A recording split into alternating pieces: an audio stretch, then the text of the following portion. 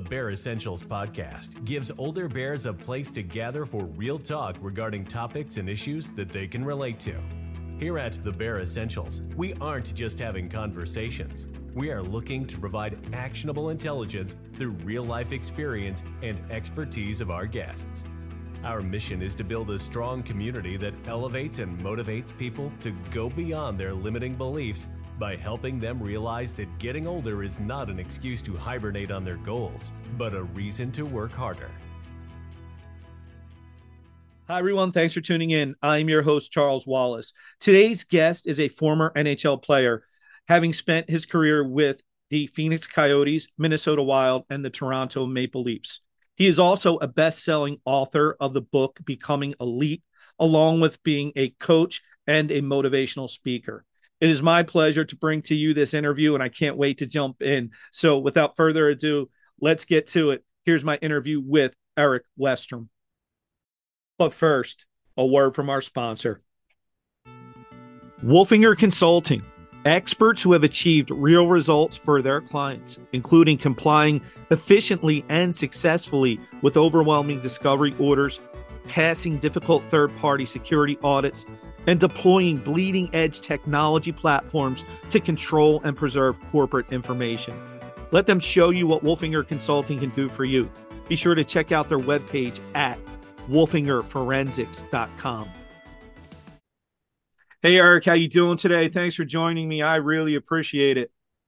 Yeah, I'm excited to dig into it. Been following you on LinkedIn a little bit, watching what you're doing. So I'm excited, and I know we're gonna have a great conversation. Yeah, I think it's not only I'm excited for what the audience is going to be able to get from it, because I know for me, I think I start to say now I selfishly do this podcast because I think I'm learning as much or more than anybody. So I keep having people willing to come on and talk to me, and I hope people are getting as much out of it as I am. So thanks for that. Could you obviously you're sitting there, professional hockey player, you wrote a book, got a lot of cool things going on. I'll let you give your brief introduction to yourself. Yeah, I can. I'll stay in sports terminology, so I'll give you my 2-minute drill. I grew up in Apple Valley, Minnesota. My dad actually played professional hockey for 10 plus years as well, played at the University of Minnesota. So for me, it was always kind of that dream to be able to play on the biggest stage. So played at the University of Minnesota, was a two-time captain there. Went on, played professionally for 11 or 12 years. I was that guy. I was in the NHL and the minors, kind of up and down for about 7 years, and then I made the jump across the pond over to Switzerland to play in Ambri Piotta, and now went back to school to get my MBA. Did some startups in the tech world, and then went into insurance and finance. Went into a little bit of real estate, some sports, helped grow an academy.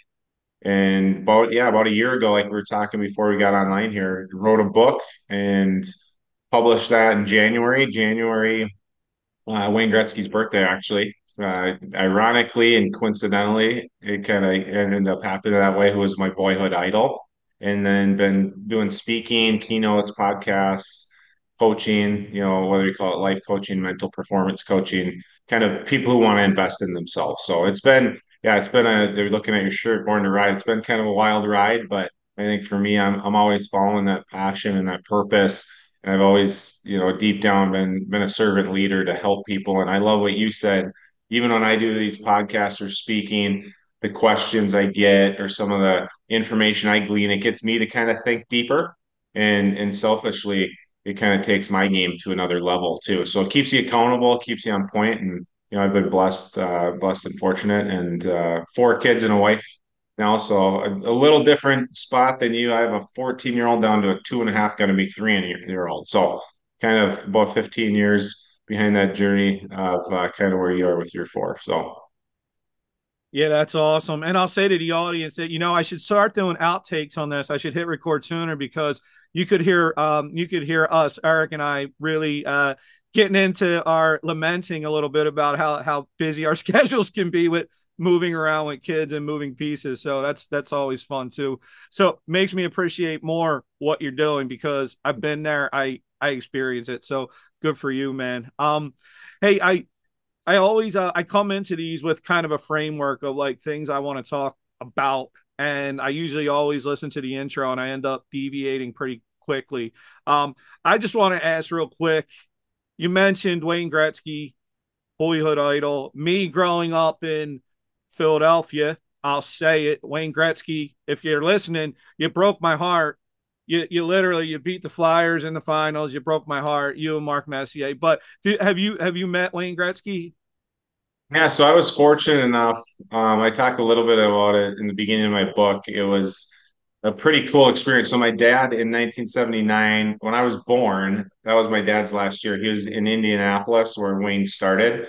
My dad didn't make the team. Got to know Mike Barnett through different stuff, who ends up being Wayne's agent, who's then the GM of the Coyotes, who ends up signing me, come into my first training camp. You have like the welcome thing. I think it was like at Greyhawk golf course or whatever, and you go up in line to get food, and there's Wayne. And Mike Barnett's like, "Hey, Westy." It's like, "Have you met Wayne before?" And I'm like, "Nope." And I was kind of that first training camp. It was my worst training camp ever because I basically followed him around. It was his first year after retirement, Hmm. and he didn't come out of retirement, but he joined us for training camp. And on the ice, he's like, "Hey, Westy," he's like, "Who am I playing?" I'm like, "Hey, I'll play with you." And just kind of follow him in and out of the bench. And it was a pretty cool experience. And then later, when I did end up playing in the NHL finally, coming off the ice, fist bump with him, and then seeing him and Mario Lemieux, in the tunnel, because when we play Pittsburgh, they'd tie, and just that whole aspect of, I'm going to throw it out there, Sega, Genesis, hockey, Hmm. those guys I got to play a lot of, the Stevie Y's, the Sakic, Forsbergs. I played against all those guys. So it was pretty cool. Man, you're talking my language too, because even though I wouldn't say Philadelphia is a hotbed for players, so to speak, we definitely had a really rabid fan base for hockey. Hopefully, if Keith Jones, you're listening, hopefully we get back to that. So, um, uh, let's start with you mentioned about growing up in Minnesota. It was always kind of like I'll say in your blood, right? About making it, being a hockey player. I mean, is that accurate, Erik? Was it always from as long as you can remember, was it the goal to play in the NHL?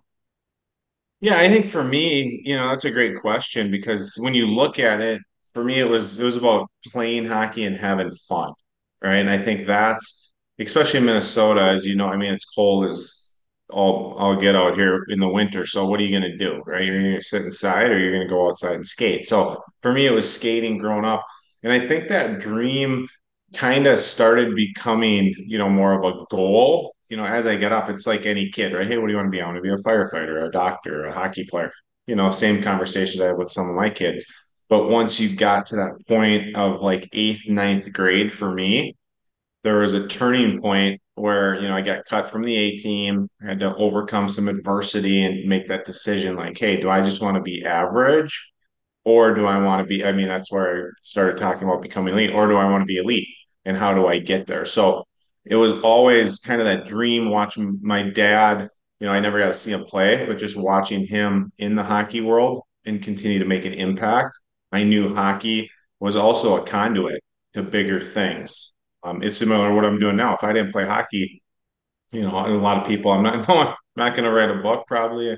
People aren't going to listen to you as much. You're not going to have that platform. So for me, growing up, yes, it was a joy of mine, and it kind of became that goal and that dream as I continued to get older. Yeah, and I would agree with that. My son and I were talking about this the other day about athletes in general, how even if maybe not the superstar athletes, right? They're still the top 2% of players in their sport. So it's something that's admirable. And I know personally, I respect it a lot. And doing the podcast and speaking to people like you and athletes and just people in general from different walks of life, I always like to hear how their path to what they ended up being their dream or what they accomplished kind of steered them in the direction to what they're doing as far as mindset, coaching, things like that. When you mention adversity, during the adversity, what's kind of that moment, Eric, where you're in your head, was there that chance where you could have, almost gave into the adversity? Was that ever I mean, I know it's an option, but in your mind, was it ever considered? Well, for sure. And I think probably fully transparent and vulnerable, I probably did.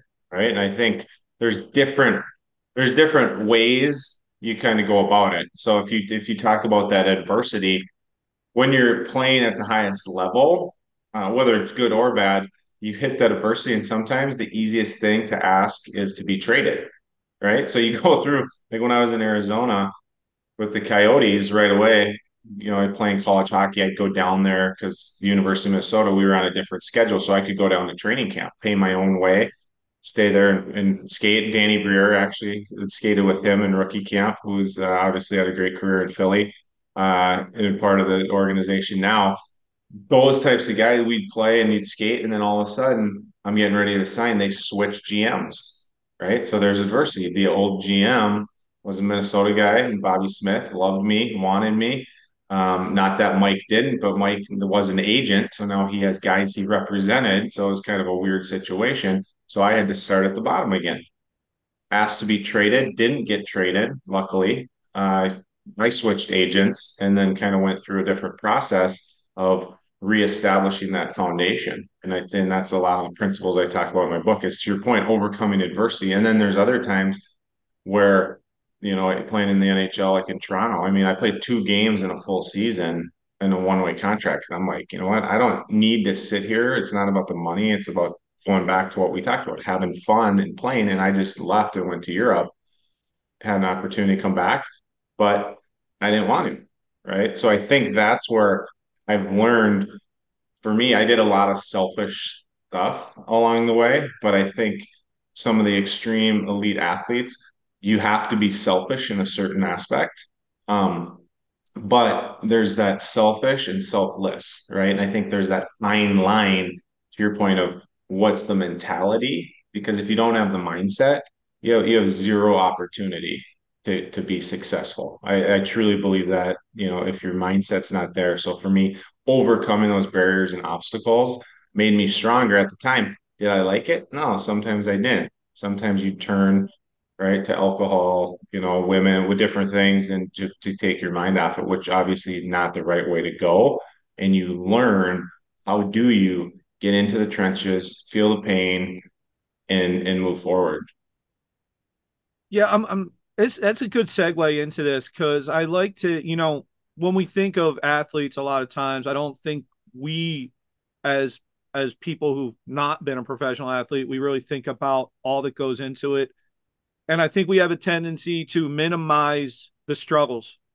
And you started to talk about it a little bit, so I'm gonna ask you pretty bluntly here. So some of the things you mentioned, I know for a person that's not in pro sports, we might talk about that as, we've been to some dark places.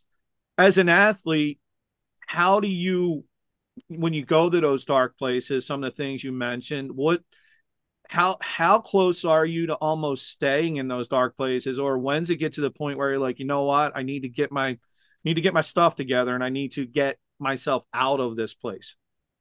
Yeah, and I think that's a great question. I think when you look at it, and I always talk to people, even when I'm doing speaking or coaching in groups, and they ask those questions, I always say, first and foremost, a lot of what you hear or assume around pro athletes is true, right? If you look at the statistics for athletes, whether it's alcohol or drug addiction, whether it's bankruptcy, whether it's depression, whether it's divorce, any of those, right? We all experience one or all of those at some time in our career, in our life, because a lot of times when you get to the top, it's lonely, right? People cannot relate to you. People cannot, they're not going to have empathy towards you a lot of times. You look at athletes on TV and you're like, hey, that guy makes $10 million, you know, go pound sand, right? And then you're a human being. So if I look at, my journey, a lot of that, I didn't even realize it probably until after, because it was so normalized, right? In that environment. So when I say normalized, right?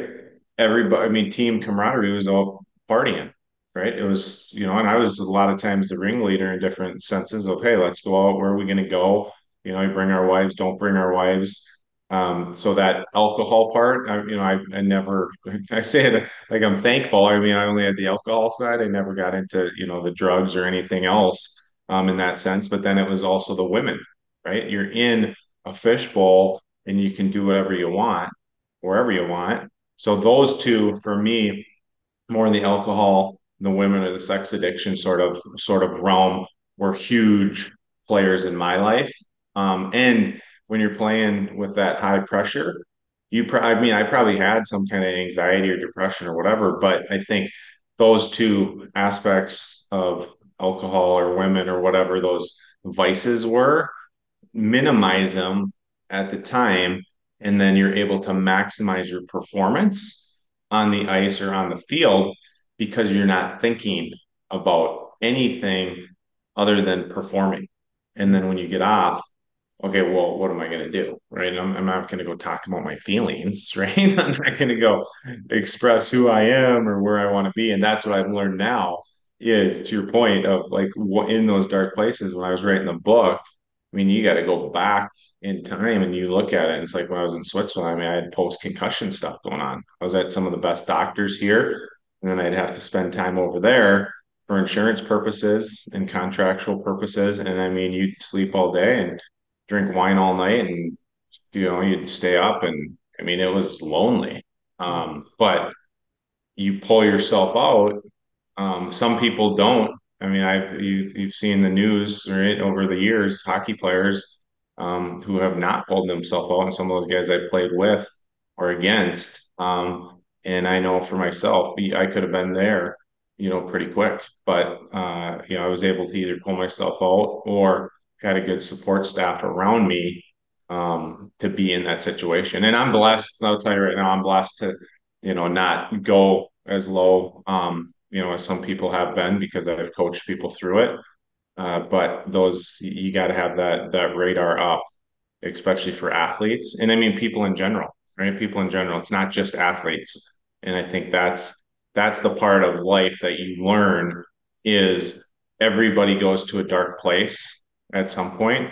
It's just how dim is the light, right? So whether you can't see it all or you have a little dim, that everyone's darkness or quote unquote rock bottom is different, and I think that's what people have to respect and acknowledge. And to your point when we were talking offline, that's it. I mean, it's coming full circle now, and no one's hiding from it.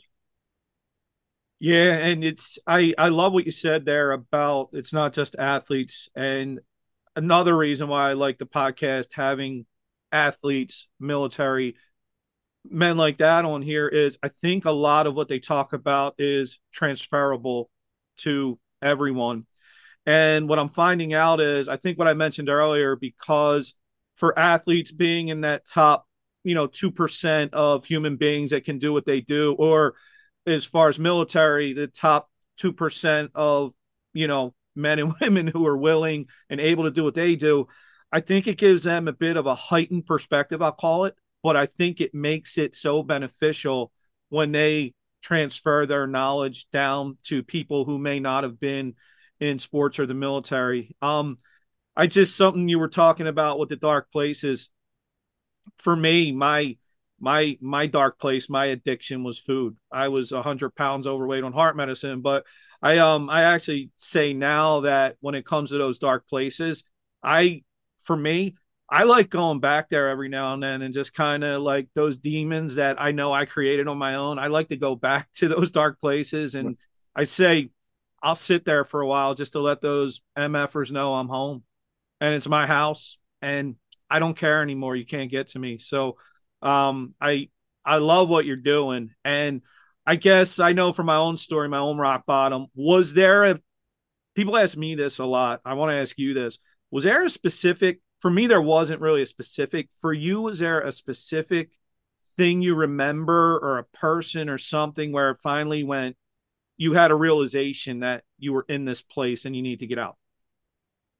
Yeah, I think when I look at it, I mean, I think there's a lot of, and that's why in my book it's a mountain cover, right? Because there's so many peaks and valleys, and I think to your question, I don't think there was a specific time, but I think there were specific times, right? And I think, again, I've been fortunate to not like, and it's almost like an addiction as an athlete, right? So, like you're talking about athletes or veterans, right? I speak at a veterans community once every 2 months. They have like cohorts that go through there, and I talk to, and it's amazing, like the connection you have because of that, right? And I think part of it is what I've learned is like your dopamine triggers too, and like how you heighten that challenge. It's almost like an addiction there, right? So you almost have that point of you've been in a situation that you can't replicate. Like you can't replicate playing in front of 40,000 people chanting your name. You can't replicate the pressure of, going out and trying to score a game-winning goal for your country in a shootout, right? You can't replicate that. So what happens is there's times where you almost self-sabotage or you go to that dark place to your point like I can awesome for you to be able to go to that place and kind of say, hey, I own this spot. I can sometimes, and there's other times that fully transparent is when I think about that, sometimes it could drag me in and be like, hey, you know what, you should do this, you should do that, but I have power and the tools not to do it. And I still work through that daily. So I think to your question is the specific times, like I say, is, the concussion part, that's real. Right. And I remember people going through a concussion because you can't see it. You could have a concussion right now. I can't see it. You don't have a cast on your arm. You're not walking in crutches. And as an athlete, that's the hardest thing because people are, oh, does he really have a concussion? Does he not? And then you're starting to second guess yourself of, am I normal? Am I not? So that was probably one of the low points. I had to make a decision of, do I suck it up, sign another contract, or is my identity totally shift and do I go into something else? And I think it took me a long time because I was running businesses or company like a sports team, right? You hit your goals and it's like, hey, let's go get hammered, right? Let's, the shenanigans that the team building the camaraderie, so it was like peaks and valleys, and there's times where I'm just like, I don't give a crap, right? If I lose it all, if I don't, if I continue on this, and then you kind of wake up and you're like, what are you doing?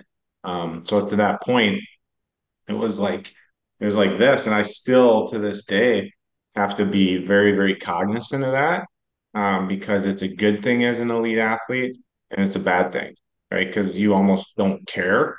Like you're almost at the point like I don't care if I was down here because I know I can get up, Mm. right? And it's a scary thing, especially when you have a wife and kids. At that time I had two kids, now I have four kids.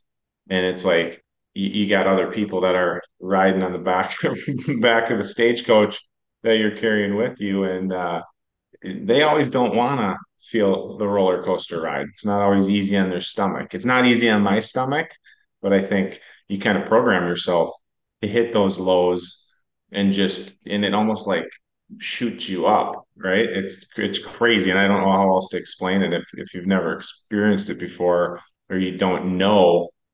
Sometimes we're wired way different, in a good way for certain things, but then also in a very, very bad way, in other ways. Yeah, and I think you touched on something there. It's interesting because when you talk about the family aspect, I've been asked this myself even like, oh, and I think you probably would agree with this. You hear a lot about, oh, you just find your why. And we hear a lot of people saying find your why. And for me it ended up being really interesting, Eric. It wasn't my why was always there. I had a wife, I had four kids, and I was still self-sabotaging like you said, right?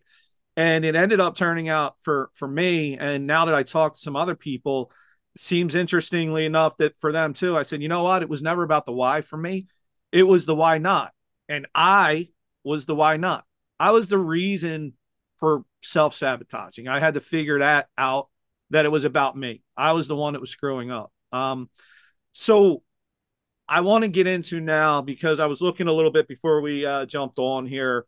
Obviously you wrote a book, and the thing that jumped out at me right away was the way you put it together. And I really enjoy things in the concept of you put it together with the four pillars.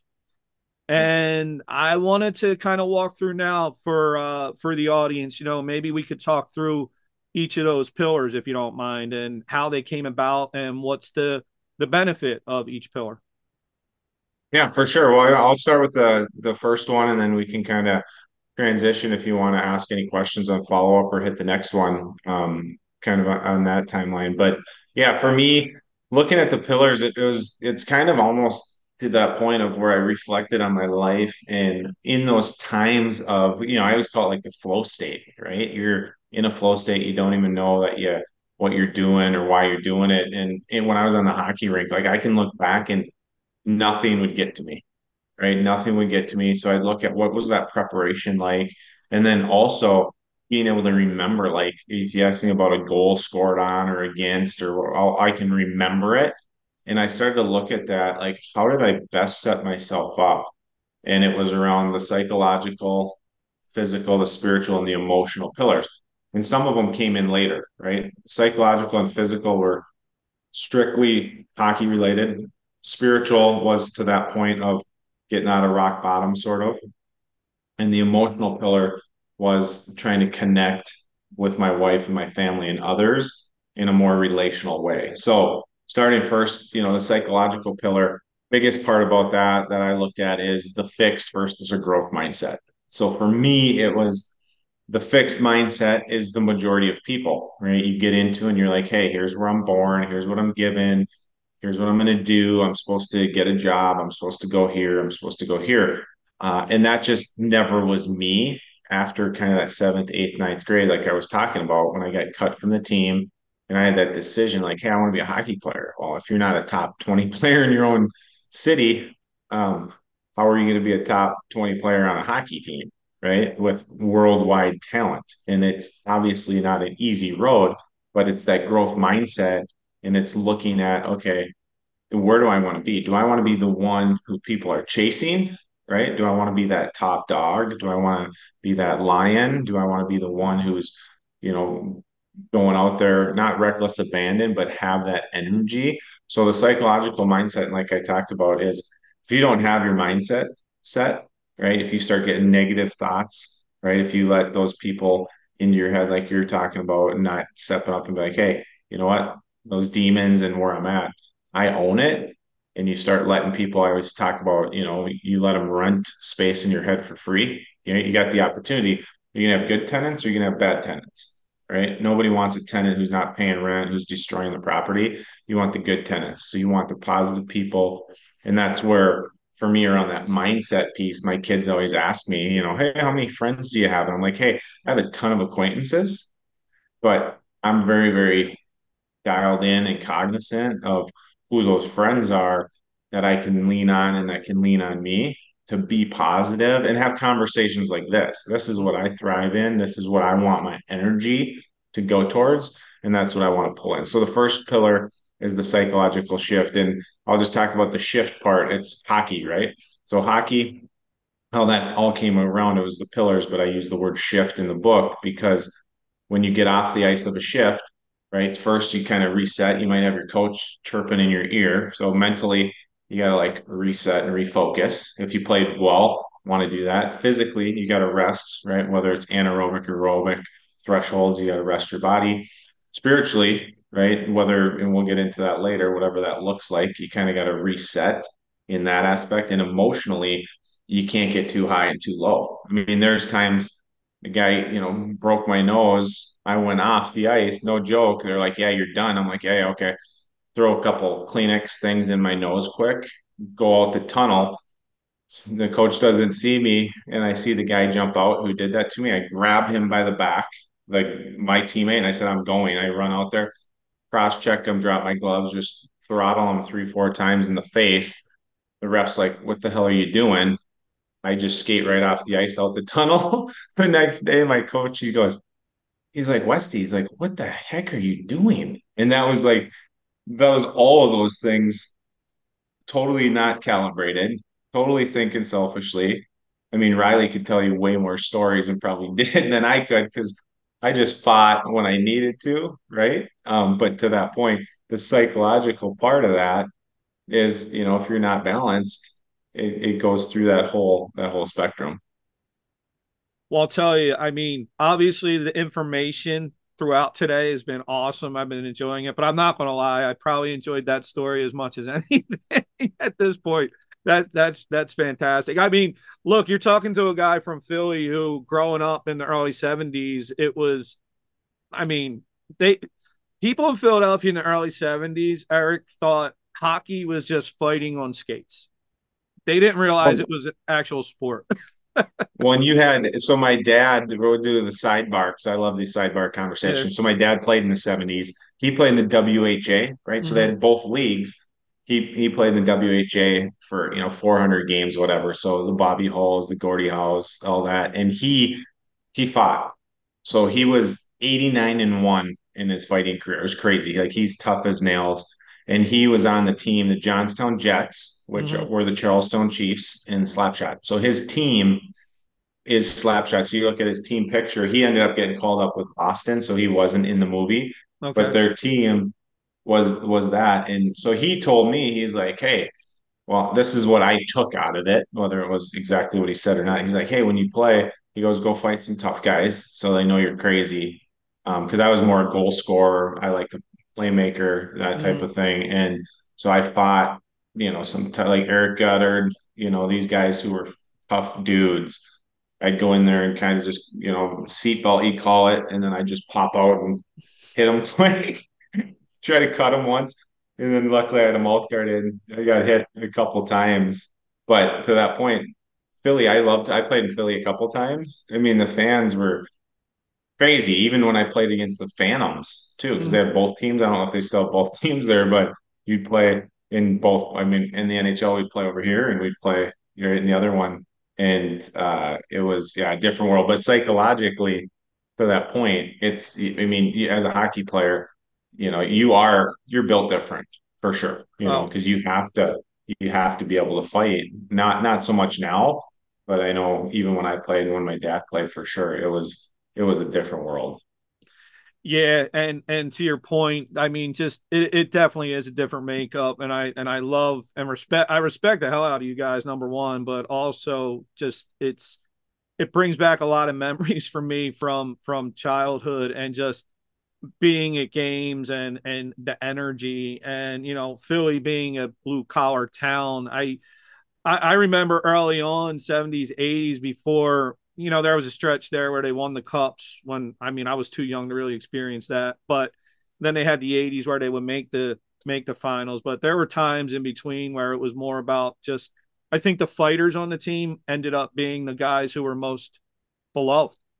I mean, I kid you not, on sports radio, they'll still every few weeks they'll bring in somebody who was a fighter on the Flyers, and it is like everybody will call in after and be like, "Oh, I remember when," it's just pretty cool stuff. But I wanted to ask because I didn't even think about this till you said it when you mentioned shift. I started thinking as you were talking about your pillars, and I was like, "Wow, like it's kind of weird, but like." You're definitely experiencing all four of those pillars almost between shifts almost, right? Like it's like you're probably doing this multiple times in a game, like all of these pillars. Is that accurate? Yeah, and I think, and that's a great question and comment, because I think, and that's exactly where I came up with it. So, I mean, if you back it out post hockey, as I reflected on it, exactly what it was when I was dialed in, and if I could have went back now to where I am today, I mean, I always joke, I'm like, I could have played forever, right? Because you would have been centered in all those aspects and not let the noise get to you as much. So for me, like, then that's where I came up with it. I noticed in the morning, right, I have a weight room downstairs, Pilates reformer, and all this other stuff that I do. And that's how I set myself up, right? So I come downstairs, I'll go on the Pilates Reformer, I'll go on my Bible app, right? So, like the spiritual pillar, it can be whatever for anyone, right? So for me, I'm a Christian, I believe in Jesus Christ, and that's where my foundation is. But other people that have any higher power or any faith, meditation, any way to center themselves, that's what I do in the morning. So I got the spiritual pillar is kind of my key now, whereas before it was the physical pillar and then the psychological, then the spiritual and emotional. Whereas for me now, the spiritual one mixed in with physical, and then I transition to either go for a run, right, which is physical, and then I do a mindset app and I kind of go through those exercises. The emotional one still, as a man and an athlete, like that's very, very hard for me still, right? I try, and my ultimate test is right in my own household. It's with my wife and my kids, right? Because I think to that point, it's the same thing with your teammates.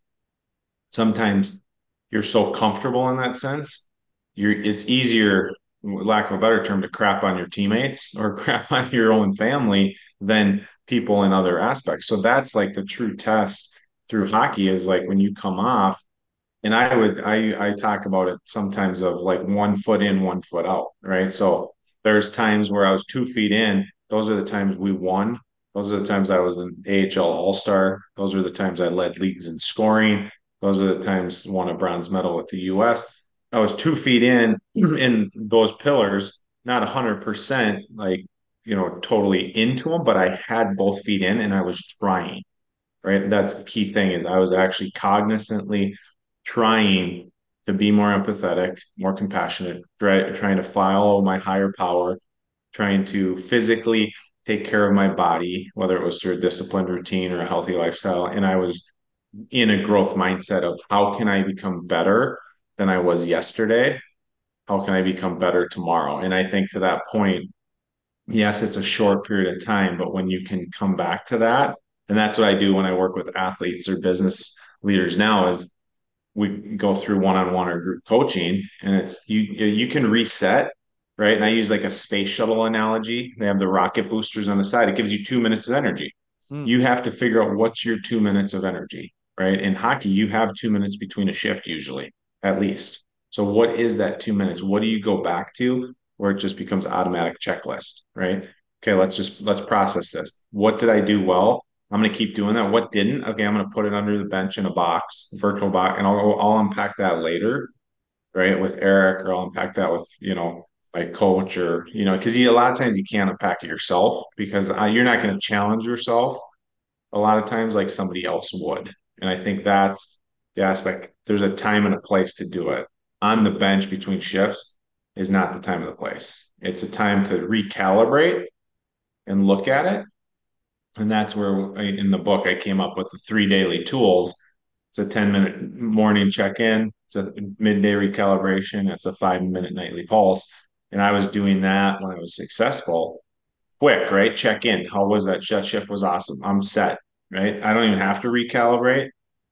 One thing I did not do is I didn't celebrate the wins as much because I just expected them, right? And that's what you look at elite athletes. A lot of times they don't sit and dwell on them because they just expect it. And then what's next? What's next? What's next? But getting back to that earlier conversation, now your dopamine and what drives you is so out of whack. Then that's where you get to that place of if I'm not here, then who gives a crap?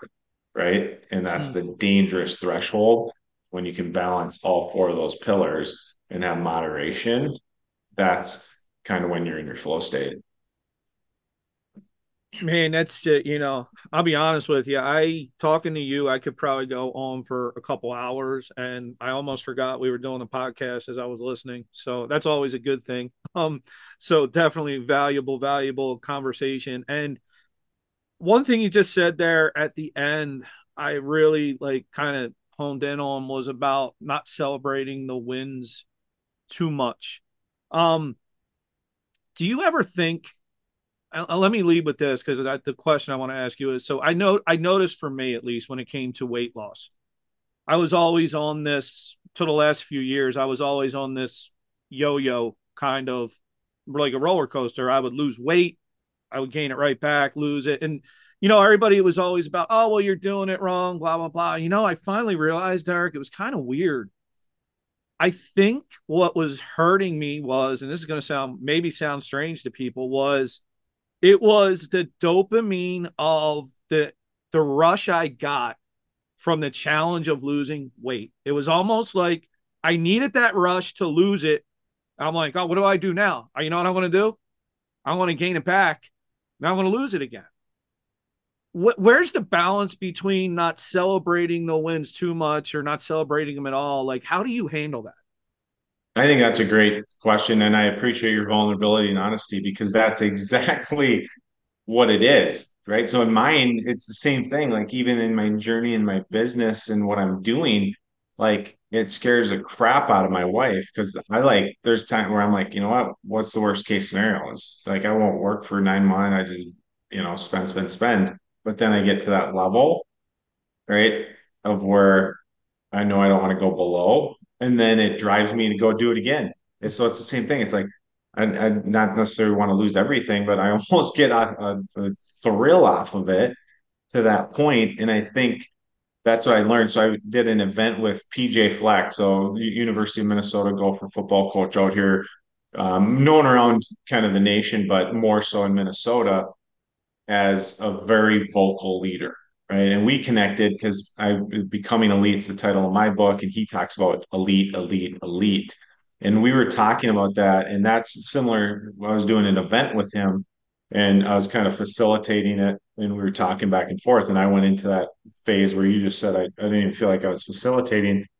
I felt like I was part of the participation and listening. And he talked about that celebrating the wins of as an elite performer, right, or just a person in general, if you're not celebrating the wins, you're not acknowledging like the work you've put in and kind of giving yourself an attaboy, kind of, right? And I think you don't want to like, hey, I just tied my shoes. Hey, way to go. Let's go, drink champagne. But I think there's that fine line of when you set out to do something, for me, I've always just expected it, Mm. right? So probably, similar to you, if you're going to do the roller coaster weight loss, you know you've done it before, so you know you'll get there, and when you do, it's not a big deal because you've already done it, right? So to that point, if you celebrate, too much, obviously it's going to affect your mindset, it's going to affect your body, your spirit, your emotions, and everything. And so one of the things I learned through a therapist in a men's group that I was in was the key to moderation, Mm. right? Moderation is key. So same thing, I'm going to Napa with my wife for our wedding anniversary, and you have to have moderation because you're surrounded by wine, you're surrounded by, food, and it's being able to have that discipline of not saying, hey, I deserve this, Mm. right? Those are the demons that come in. Hey, oh, you deserve it. You're good. You deserve it. Right. So to have that moderation in all four of those pillars or just in your life in general, but you do have to celebrate those wins because that's what keeps coming back. So when I work with business leaders or athletes or people, I do assessments and we talk about the intrinsic and extrinsic motivation. So we're talking about intrinsically, like I'm a very intrinsically motivated person. I want to do it just to either prove you wrong, right? Or prove me right. And I'll just want to be the best, Mm. right? Other people are extrinsically motivated, like, hey, I'm not going to show up and do this unless you either pay me, unless I get some kind of award where I'm on TV or I'm getting patted on the back continuously. And that is the difference of how do you celebrate those wins. And when I work with businesses, especially those assessments, right, if you're running the company, I can come in and be like, hey, these, 60% need to be motivated extrinsically. So it is a good idea to give them some kind of carrot always and reward them. The other ones, it's as simple as coming by your office and just being like, hey, you know what? Great job today. What you're doing is changing lives. And that is enough for them to celebrate the win. And I think what I've learned the most about is how I wanted to be coached or motivated or led is not how others do always. So these assessments, it's perfect. My oldest son, who plays football now, he needs to go into something with like structure, understanding. He likes to be motivated differently. He does have that same motivation to be the best internally, but for me, you just throw me out there. Don't tell me what to do or how to do it. Let me go figure it out. And when I fail, then teach me. Whereas so when I drive with him, he's like, "Hey, what do we do?" I'm like, "I don't know, I'll just go do it." That was not good for him because I'd watch practice, he'd be in the back of the line. He'd let guys bypass him because he's processing it and trying to figure it out. And then he's trying to figure out, how is the coach responding? Is the coach yelling? Is he giving positive reinforcement? So he's a thinker in that way. How he would celebrate is different how I would celebrate, and everybody's built differently. And as a leader, or just a person in general, you have to figure out what motivates you. Because for you, if you're getting motivated, if you're losing weight and everything, like the celebration isn't going to be to go eat chocolate cake and Dairy Queen and like it's like, well, I just did that. Why would I? Right? It might be like people giving you a card. Who knows? Like, hey, congratulations! I've watched what you're doing. You're inspiring me, Mm. right? Like that's, for me, that's important. Like if you say, Yeah. when you say that, hey, what you're doing, you're inspiring me, that drives me, right? It's not the physical portion of getting the money to do something. It's, are you inspiring people and where are you going? So that's kind of a long answer around that, but I think that's all kind of blended together, and it all impacts. And what I've been doing over X amount of years, it's crazy just the clarity you get. And it sounds similar to you when you can have those conversations. It's almost like an out of body experience where you're watching someone else go through your own journey and you see it and you're like, but then sometimes you hit a roadblock or an obstacle and you have to be okay with it, right? You have to embrace it. To your point, you have to live in it. Like, you know what? Screw you. No, yes, I tripped and stubbed my toe there, but I'm not. Whereas I used to trip and stub my toe, and I'm like, I might as well just jump out of the car while it's moving, because what the hell's the difference? If I have a Yeah. stub toe or my Yeah. whole body's mangled, then I can get back, then I'm at that rock bottom and I can work my way back up. And that's dangerous, very dangerous. Yeah, it's funny when you meant two things you said there: clarity and out of body experience. Listening to you, I was definitely experiencing clarity because the out of body part was, as you were speaking, I was translating that from my own experience, and it was really blending together, totally different, but very similar. And it's always nice to have that. And the other thing you said that I really liked a lot was, and I think people should realize this more, is like I agree about the way you're saying about motivate, how people are motivated. I think I'm similar to you. I'm actually going to prove you wrong or myself right. The thing you said though that I really never thought about was I think I was definitely a few years back. More recently, I'm not now, and I'm happy to say that. I think I was selfishly motivated. It was only about me.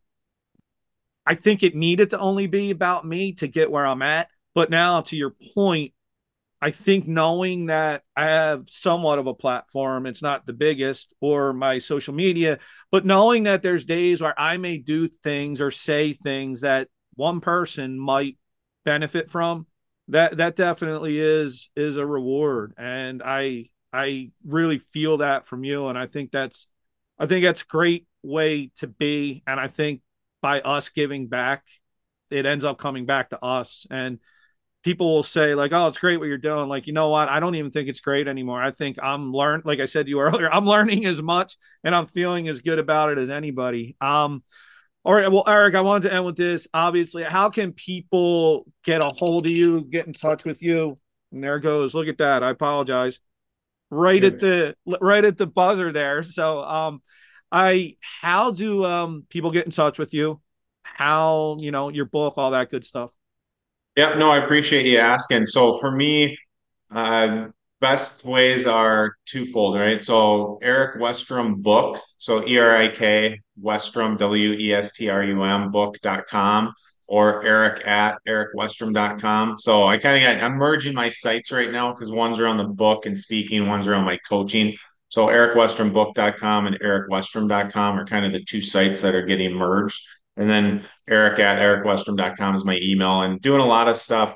I always look at it as like personal training, right? Some people can go and work out, follow Mm. along in line. Some people need someone to coach them along the way. So that's kind of where I look at it. As the book. Some people will read it and implement it.